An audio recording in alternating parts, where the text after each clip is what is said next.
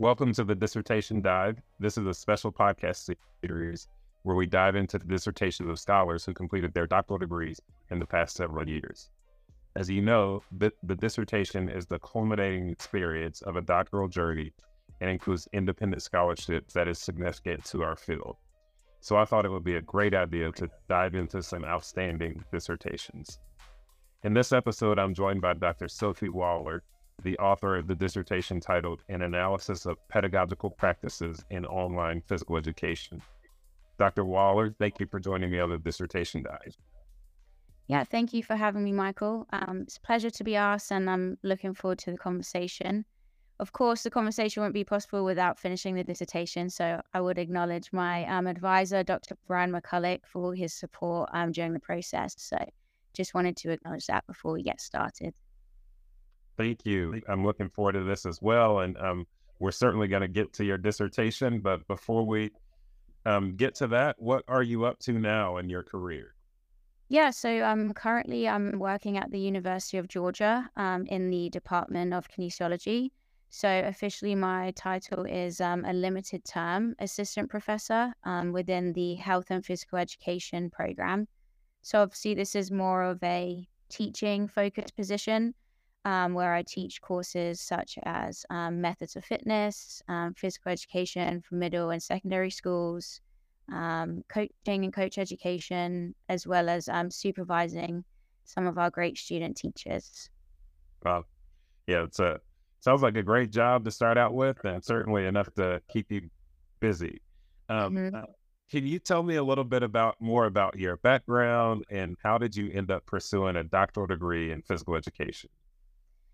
Yeah, so I think it's safe to say, like when I was growing up, I was very sporty. So I always knew that probably the sports was the area that I was going to go to. And then I was really grateful that I had a great physical education experience throughout my childhood. And I had some really good PE teachers that I looked up to and that were role models. So PE and teaching was always an area that I was really interested in.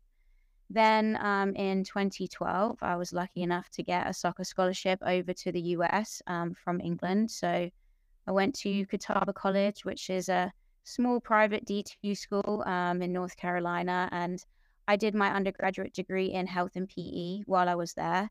So, I was doing the coursework, participating in the practicums, did my student teaching in North Carolina.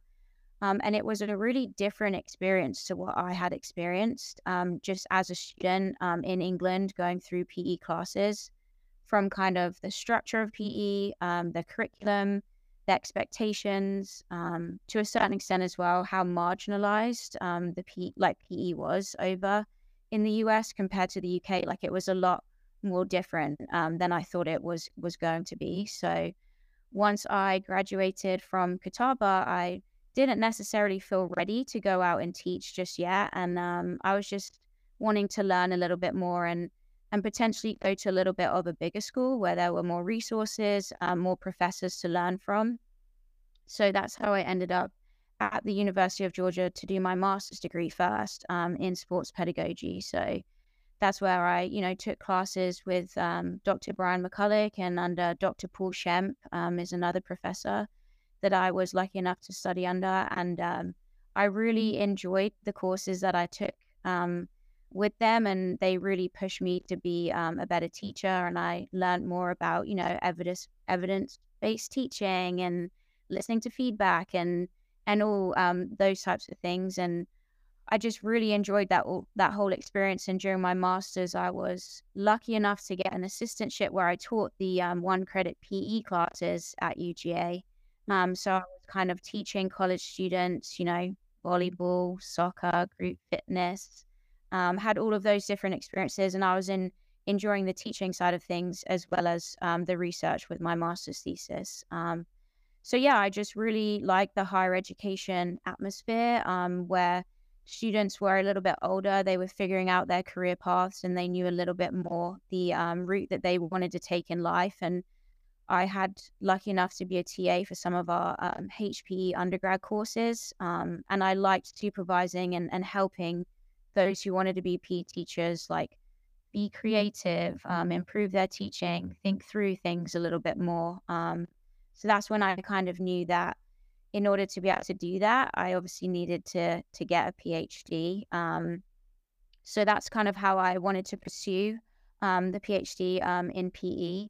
And yeah, so it was more for the teaching side of things, to be honest. But then, of course, I was just as much enjoying the kind of the research and everything else that was coming alongside with it. But I would say like my main motivation for pursuing was more to be able to be in like a teacher education program and kind of like get the students then before they go out and actually be PE teachers and try to impact them in that way. Right. Yeah. So quite an interesting story. I'm familiar with Catawba College. I'm from North Carolina and went to a college in that the same conference as Catawba. So I can totally relate to going from the small college to the big university and the benefits that it has. And it sounds like it's worked out well for you there. Mhm. So after you kind of continued into the doctoral program at Georgia, I'm sure you continued to engage in some coursework and eventually had to think about a dissertation. What were some of the things that influenced the selection of your dissertation topic? Yeah, so as I mentioned, I did my master's thesis, and that was actually in the barriers to implementing technology in a face-to-face, so in just the traditional PE teaching. So that was what I originally looked at. And I was always really interested in technology. I felt like during my time in college, technology was continuing to grow. From social media to iPads being one-to-one in the K through 12 schools, and there was just more technology that was coming about, and there was some teachers that hadn't grown up with that, and that was a big challenge for them, whereas there was those younger teachers that were coming through and they were more tech savvy. So, and along with that, our students were becoming tech savvy. When I did my thesis, I think the students coming through were labeled like the I generation when I was like reading research. So I knew that technology was a topic that was going to continue to grow and be quite relevant when it came to research and kind of picking an avenue to go down. And Dr. McCulloch as well was great because, technology wasn't necessarily a research line that he was pursuing, but he still allowed me to go down that route and support me in that. So I did very much appreciate that. So yeah, while I was doing my master's, technology in the classroom was what I was first interested in. And then when I started doing my PhD studies at UGA, I started taking a few online courses and getting some certificates, kind of in e-learning design and online instruction. Um, and I just was thinking, I wonder how they do this for PE. Because also we have a online PE class here at UGA for our college students, but it's very much to do with physical activity and heart rate monitors. And, they have a Fitbit and that gets connected to a course. And it's very different to obviously if you go in K through 12 and it's skills and sports and how to shoot a basketball, how to serve in tennis. So I was really curious how like that was being done. And I actually came across an article. It was a scoping review called like Online and Blended Instruction in K through 12 Physical Education. I think it was written by Chad Killian, Christopher Kinder, and then Amelia Mays Woods. And I came across that article and it just really piqued my interest. They really laid out like what had been done, what questions did we still have, and like what were some gaps in the literature and research that we could do. And yeah, that's kind of how I first got into the online PE realm. You could say I was just being a really good student at keeping up to date with the PE literature. And then I just happened to come across that article. But I always had like technology and that interest to begin with. So I thought the online was a good one. And then, of course, we went and we had COVID and everything went online. So some people say that I was ahead of the curve, but I wouldn't necessarily say that. But obviously, it became a very relevant topic after that. Yeah, I was thinking exactly about that with as you were talking. I was going to ask how did this line up with the COVID timeline? Because it just became such an important conversation. I remember being a part of several webinars and conversations during that time. And, the curve kind of caught up to you, so to speak, I guess. Yeah. So I had decided the topic pre-COVID, and I think it's really interesting. And I know there's been conversations out there about this, but what we did during COVID and then what online PE is, those are two very different like versions or mode of teaching PE. Obviously, a lot of schools and teachers were forced to do the online mode of delivery, and it wasn't set up to be that way. Whereas online PE, when you're looking at the virtual schools, like they have that infrastructure and those resources in place, and those teachers are hired to teach in that mode of teaching. So they were two very different, even though they were both online and they were both physical education, they look very different. And when you really get down to the nitty grittiness of it. But yeah, so it was a little bit before, but then obviously it became very prevalent and relevant after. Yeah. So what about the dissertation itself? Like, what was the research questions that you framed your study around? Yeah, I would say, so obviously my dissertation looked at kind of the online pedagogical practices of PE teachers. So the research questions I really looked to answer during that time was just, what are those pedagogical practices that these experienced online PE teachers are using? How are they implemented into an online PE class? And then on top of that, why? Like, why are some of those practices used? Maybe compared to others. So it was really delving into more of the delivery of online PE and looking at what did that look like from the teacher perspective? How were they teaching it? What were some of those best practices, instructional practices that were being used? Yeah, I wanted to ask you about the literature and, that kind of background that always frames a dissertation. And you mentioned the really important article by our colleagues at Illinois. And I also wondered, did you have to look beyond the physical education for literature on online learning? And just curious what that was like for you. Yeah, I think, yeah, absolutely. I had to look beyond that first. It was evident that, distance education and online learning was certainly growing. And I think at the beginning within the literature, a lot of it was in higher education. And that was where a lot of the research was. And then it was starting to trickle down to the K through 12. But then, of course, it was more of like English language classes, math classes, science. It wasn't looking at online PE. There was a very small literature base when it came to online physical education and what had been done. But what you were seeing, or what I was seeing in the literature, was that, online was growing in K through 12 in the other subjects, and PE wasn't necessarily exempt from that either. There was still a growth, whether it wasn't maybe as much in terms of percentages, it was still growing. And I think, the Shape of the Nation reports, they were starting to report numbers. And in, I think, 2006, they had reported only 12 states had online PE. And in the most recent one in 2016, we were up to 31 states. You could see like there was a big increase and jump in that. And it's also hard to measure who is online. There's so many different modes of that is probably in more than 31 states. It's probably in all of them. We just don't necessarily have all of that data and all of that evidence. So yeah, at the beginning, there was like a really small base to choose from. And what had been looked at was very like, what are some of the course characteristics of an online PE class? So was it fitness focused? Was it nutrition? Was it wellness? That was kind of a lot of what the research was looking into. And then also exploring like the perceptions of students. So what did students think of online PE, or what did those teachers think of online PE as a mode of delivery? And that's really what was out there first, as well as like, concerns. What were some of the concerns that some of, scholars looked at to online PE? So lack of physical activity being number one, a big focus on the cognitive domain of learning and not really getting that psychomotor was number two. And then obviously number three was assessment and feedback. Like, how do you do that if you have 100 students in your Zoom room and you're supposed to be trying to give specific feedback? So those were all of like the previous literature that was out there.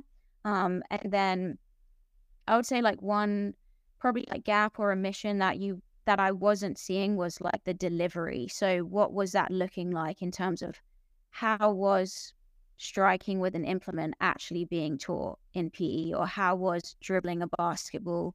Like, how were they trying to teach that? What were some of the practices that they were using? Because, if you think there was a lot of literature out there in other subjects, but they don't have the challenge of motor skill development and trying to, teach movement in an online setting. So that's really how I focus more on the delivery side of things. There were many articles that talked about we need to know what the best practices are, what the appropriate practices are. So yeah, that's how I decided to go that route when it came to my dissertation. Yeah. So what about in terms of your approach to the study design? What types of methods did you employ to address the research questions? Yeah, so I decided to do more of a qualitative study. Thought that would help really kind of paint the picture and provide a lot of like in-depth description and detail of some of those pedagogical practices. So I looked at doing more of a case study design, looking at a virtual school. So basically, I looked at only one statewide virtual school that offered online physical education. I chose that school because it was accredited. It was, an exemplary model of what online education should be. But more importantly, it provided a comprehensive list of online physical education courses. Because what I started to find was a lot of the virtual schools, most of the courses were just fitness based. So like students were completing logs, turning those in, and they weren't like synchronously meeting like with the teacher and actually learning like a motor skill. So I needed to be able to really look at those pedagogical practices, like how it's being taught. I needed a school and teachers that were meeting on Zoom and having synchronous lessons and actually teaching the content. So that's how I ended up doing the school that I was able to study in. And ultimately, with conversations with them, it was surprisingly online elementary PE teachers that I focused on in my study, because those were the grade levels and the teachers that were focusing on, dance, kicking, dribbling, striking with an implement, things such as that, all of the skill themes they were actually teaching. So that's kind of how I decided on those teachers, and then how I collected that data within the case study. I obviously wanted to see what they were doing. So I was able to get video recorded observations of their lessons. So they use Zoom as their platform. So they would record their online lessons for me. And they're about 45 minutes long. And then I was obviously able to watch those. I did some interviews. So once I had watched those observations, I then interviewed them in terms of their pedagogical practices and how they taught. And then, of course, like document analysis and collecting some of those lesson plans, syllabi, other documents that kind of helped me collate all of that data together. So it was a lot of data. By the end, I think I had about 645 minutes of video recorded observation to watch through. So yeah, it was a big task for the data. Yeah. Dissertations are hard work. It's always interesting hearing Yes, they are. different explanations of the type of data and how much and the different challenges. I know with data collection, especially with dissertations, it's difficult, and sometimes maybe you expect things to go well and they don't, or challenges come up. And this was even before COVID that this was true, but in your generation of students, you had that challenge coming up. What was that data collection phase like for you? Did you face any unique challenges? Yeah, I would say exactly. As you were saying that, I was like shaking my head because, yeah, I agree. You think that, the data collection phase is going to be this smooth sailing, on this month I would have reached out to all my participants, and then this month I'll be able to interview them, and then this month I'll be able to do this. And unfortunately, it doesn't work that way, and the process does always take a lot longer than you think. One of the big challenges that I faced was IRB approval, and then getting permission from the virtual school was a very catch-22 situation where the IRB wanted approval from the school to approve the IRB, but the school wanted IRB approval to let me work with their teachers. So I was like in this middle ground of like, I need one of you to give, or like to do something else, or to give me another way that I can show to you that I've got the approval, just to be able to collect the data to begin with. So that delayed me by 1 month as we were going back and forth and trying to work out, obviously, an appropriate way to overcome that challenge. And then once I was in the school, it wasn't a given that all of the teachers were going to participate. I still had to recruit once I got into this virtual school. The online PE teachers, they had a choice whether they wanted to participate in the data or not. So then it was obviously trying to recruit them. And then one thing I quickly learned about online teaching is that they are always online. So if they're not teaching, right, then they're grading, they're communicating, they're having one-on-one meetings with all of their students, and their schedules are so jam-packed. Trying to find time just to interview them for an hour or two did become really tricky. So again, I had to filter into the summer when they were out of their semester to be able to interview them. So yeah, there was a lot of challenge when it came to that in terms of the data collection. And then of course I think, and maybe some other PhD students can agree with this, when you are collecting the data, you hope that it's good. Like you hope that it's good data and that you are answering the research questions, that you've set for yourself. So like once an interview was over, you were like, oh, I'm really proud. I got through that interview. I thought it was good. But then you got to transcribe it and then see, did I actually get some useful and worthy data from this conversation? So I think that was also a challenge too, was, just being confident when I was collecting my data that it was going to help me to answer my questions. Yeah. So you get all of that data in hand and different types of data, and you have to make meaning from it. What did that process look like for you? Yeah, so as I mentioned before, it was a lot of data. So I had all those video recorded observations. I had all of the transcripts and then a lot of documents.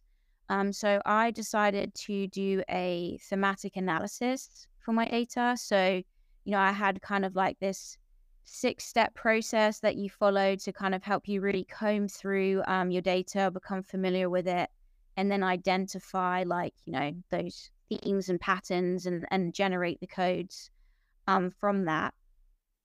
It was a very long process, and it took a long time because it wasn't just me involved in the process. And what I mean by that is obviously I was the one that was coding inductively, deductively, going back and forth between all the different forms of data. But I also wanted to make sure that my themes, made sense, and what I was finding in the data was actually there. And it wasn't just me forcing that to be there, if that makes sense. So, talking with my advisor, Dr. McCulloch, and other faculty here, of really explaining to them what I was seeing and whether I was seeing it or I was forcing it to be that way because I just had it in my head that, oh, this needs to be a theme or whatever. So, I would say the analysis process, it did take a long time, but I had a lot of support and help. And then, with the literature, and I had a good conceptual framework that I used as well within my dissertation that kind of helped guide that process as well through the analysis. So what about your results then? Can you summarize the findings or kind of highlight what you think are some of the most important outcomes? Yeah, I'll do my best with this one. But yeah, so in terms of findings, I had 3 big themes that I found within my data. So theme number 1 was called underscoring the E in PE. So obviously, if we're underscoring the E, we're underscoring the education side of physical education.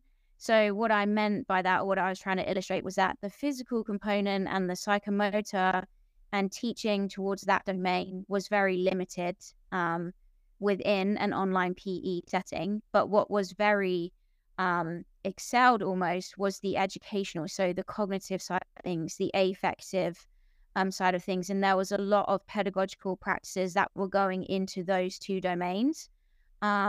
And, you know, when talking to the online PE teachers, all of them had taught in person and then they had transitioned over to online PE. So they talked a lot about using a lot of stuff that they did in person, transferring it over to the online environment. But there obviously being barriers and obstacles just with it being online. So they're modifying their practices. So while it wasn't a simple copy and paste, there was a lot of similarities when it came to those practices that they did. You know, there was still an instant activity at the beginning. It wasn't a physical one, right? Like a warm up to get students up and moving. It was maybe like a survey or a poll, or they had to answer a question in the Zoom chat, but they still had something there to get students thinking about the topic that there was going to be that day. Then there was a segment on teaching a skill. You know, they provided a demonstration. There was these slides with GIFs and videos and image breakdowns and skill cues, like all of the information you would normally just probably say in a traditional setting was kind of laid out for the students.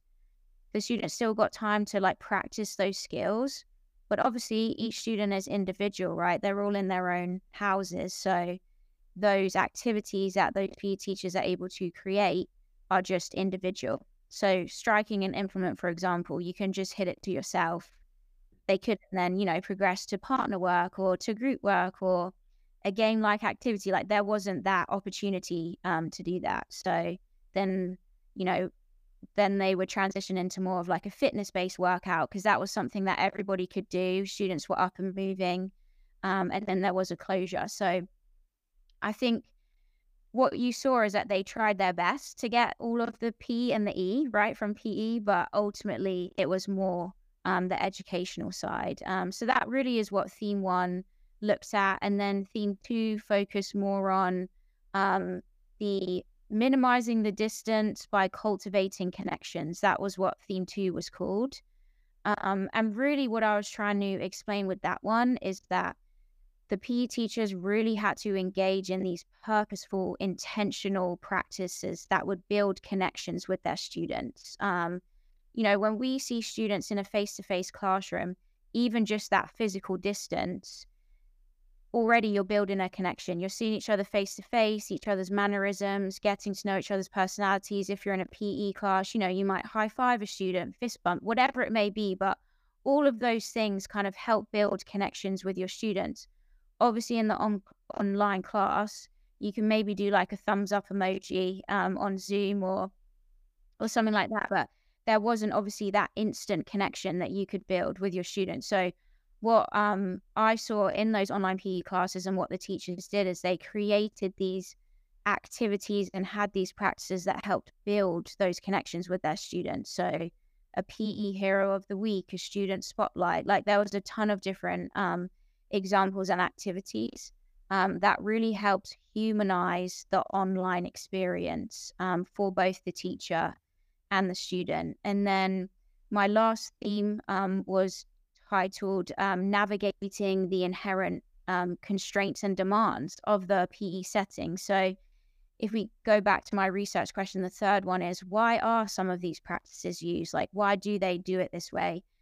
And ultimately, they are, you know, they kind of have the obstacle of the four corners of a computer screen. Like there's only so much you can do. It's just like the reality of the situation.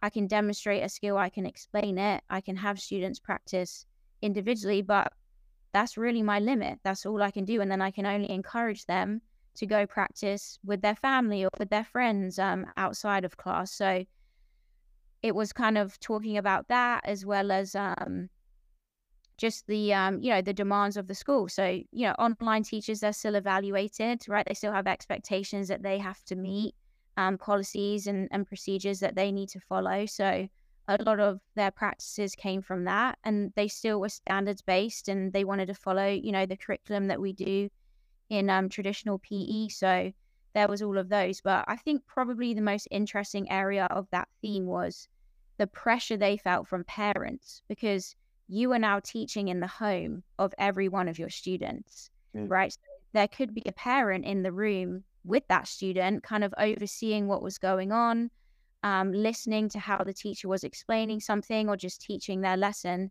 And these online PE teachers were very aware of that. And, kind of like, we wanted to add in more movement because we thought, oh, if a parent's thinking they're in a PE class, but they're sitting down the whole time, then that's probably not very good practice. So that area was really interesting too, because obviously you don't get that in a traditional lesson. Parents aren't really watching over you as you teach. So that was definitely like an added pressure slash kind of demand that was put on these online PE teachers. Wow, that's so interesting because I guess you never know who might be observing on the other side of the screen that you're teaching to there. I've never thought about that as that perspective.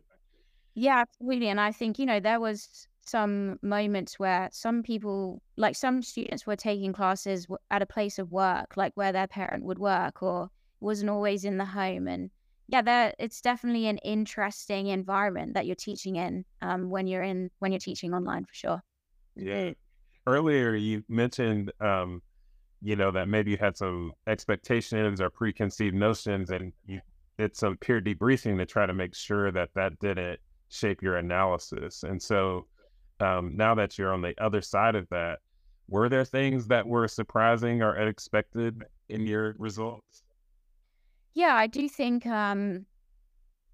the parental side of things, and the demands when it came to that and the pressures that they felt was very surprising to me. But I think probably the biggest surprise was that I'm not saying it was exactly the same as in person, but I was more surprised with how they really did try and focus on skills and really teach, how to grip something or how to kick a ball or how to dribble a ball. And the creativity that these online PE teachers had to have really, to just make a lesson that was engaging, for students, really surprised me. So obviously I watched a lot of their observations and, just the themes that they used from, if it was like a soccer unit, the music was like the World Cup music that was used. And then all of the PowerPoint presentation would be all this one big soccer theme. And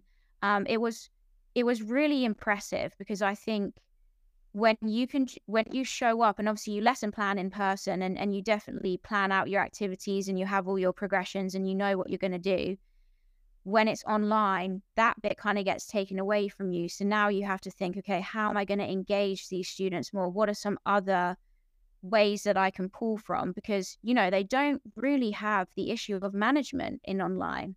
One participant even joked, she said, if I have a student that's acting out or, being loud, I can just mute their microphone.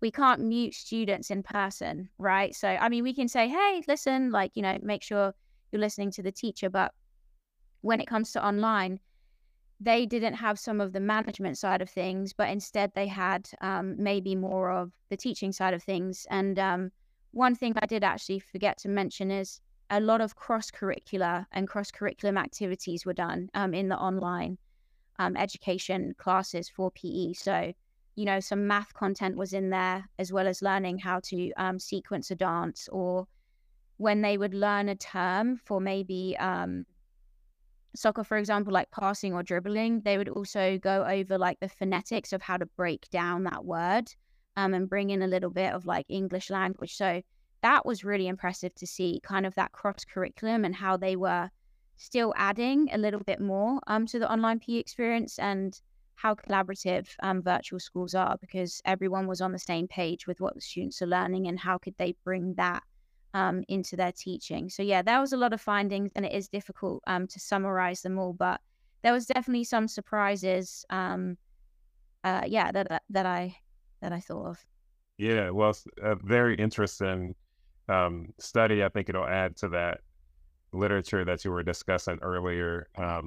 So now that it's over and you kind of had a chance to reflect back on it, if you had to go back and kind of do this over again, would you do anything differently?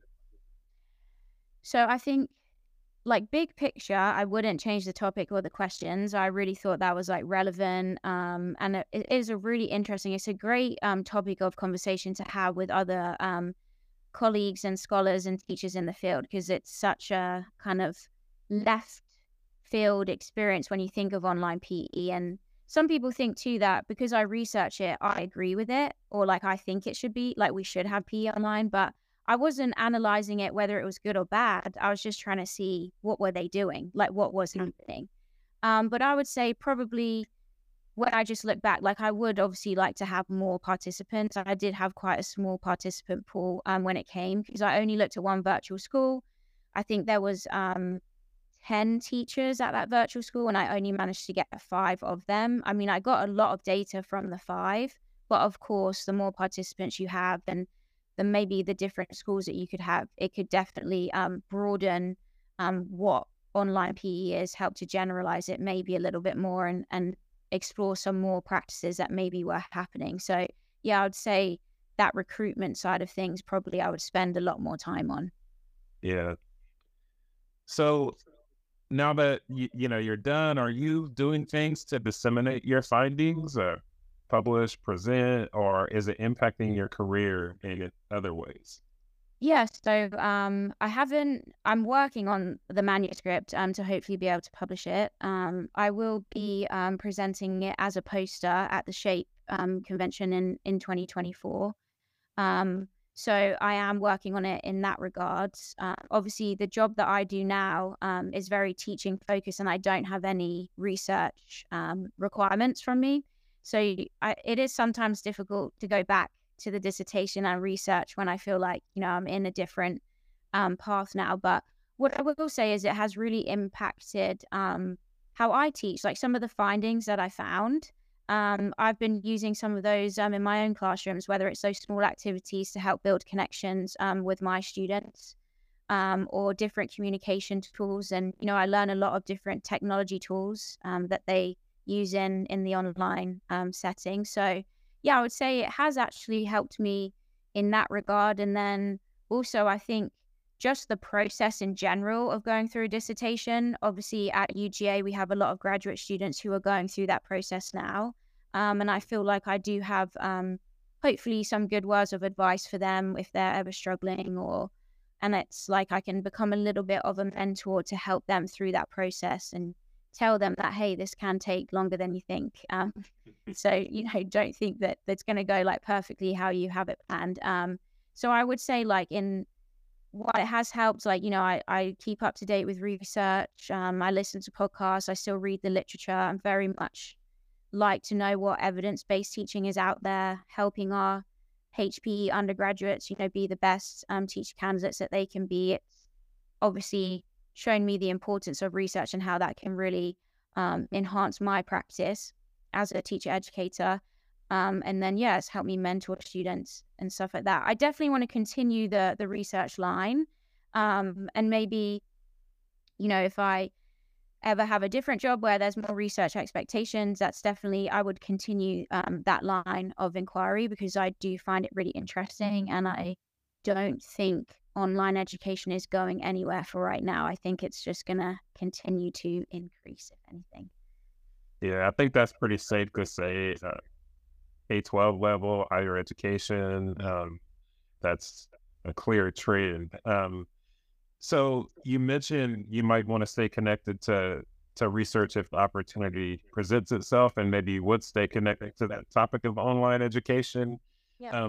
Did you feel like there was a future direction of research or kind of a future topic that would be important as a next step that you could follow up on? Yeah, that's a great question. I definitely felt like there was more to learn when it came with the pedagogical practice and what was done, because I felt like, yes, I watched what happened, but I didn't really grasp how they were trained in the first place. Like a lot of them were like, yeah, I did. I was a regular PE teacher, and then I transitioned over to online for several different reasons. But it was kind of like, in that transition, like how did you learn to actually teach this way? I think that would be like, how are online PE teachers trained? Because is that something we should be doing in our physical education, teacher education programs? Like, should we be preparing our undergraduates to be able to teach online in that regard? So kind of the training side of things. But I would say ultimately this parental side and kind of a big role the parents do play in the learning and development of their child. One of the quotes that I always remember from my dissertation is an online PE teacher saying, like, yeah, we do teach them, but the parent is the ultimate teacher when it comes to virtual schooling, because they maybe see us once a week. And then it's kind of on the parent to make sure that they're practicing those skills, or helping them join a team or join a club. So it would be interesting to research the role parents play when it comes to online physical education, online learning, and how they help students develop maybe motor skill competency. And maybe something I haven't touched on too much is, of course, the assessment side of things. And because that wasn't really seen too much in online PE. So how are those assessments? Like, what is being done for that? Because from the school that I researched, it was more kind of like online quizzes or assignments, like typed up stuff, but not really looking at, are they competent, right? Like, are they competent in throwing a ball or catching a ball? So the assessment side of things as well, I think, is still an area that needs to be researched. Yeah. Sounds like there's a lot of terrain for research in this space, for you and other scholars to explore. Um, so I'm thinking about students who are doing their dissertation now, or maybe thinking about getting into grad school, and what that might look like for them. Maybe someone struggling with their dissertation. Given your experience, what advice might you offer someone who's out there thinking about the doctoral journey? Yeah, that's a really great question. I think that, and this is what I would try and tell myself, is that, and it sounds quite cliche, but a dissertation is a marathon, and it definitely isn't a sprint. Like, you're not going to come out the starting block straight away and just like know the answer to everything and be able to come up with a research question and a purpose statement and know what a literature review is, and what is good literature, what isn't. There's a lot of things that go into it, and I always remind people that you are like an individual in training while you are doing your dissertation. Like, sometimes we're learning as we go along, whether it's from our advisor or just from the experiences that we're getting. So we're not always going to know the answers or have the solutions sometimes. So I think it's really important to kind of, going back to the marathon, but like, pace yourself along the way. Like, if you think about it, during a marathon, that's like 26-ish miles. You have water breaks, you might get cramp here or there. And it's kind of the same with a dissertation. Like, you're going to have some bumps in the road, some hiccups. And I think it's important that to understand that that is just part of the journey. I think some people put pressure on themselves that your dissertation has to be quite groundbreaking. Like, oh, this is going to be the next big research topic that everybody does. But it doesn't necessarily have to be groundbreaking. There's going to be, hopefully you go on and you get a job, and whether you continue to research or not, that's where you really start to curate your research line and, do more publications in what you're interested in. So I always like to view the dissertation as a project that, has a series of tasks and sequence along the way, rather than, I think the term dissertation, you're like, goodness, this is like a big, massive paper, like a big physical thing that I have to write 200 plus pages, whatever it may be.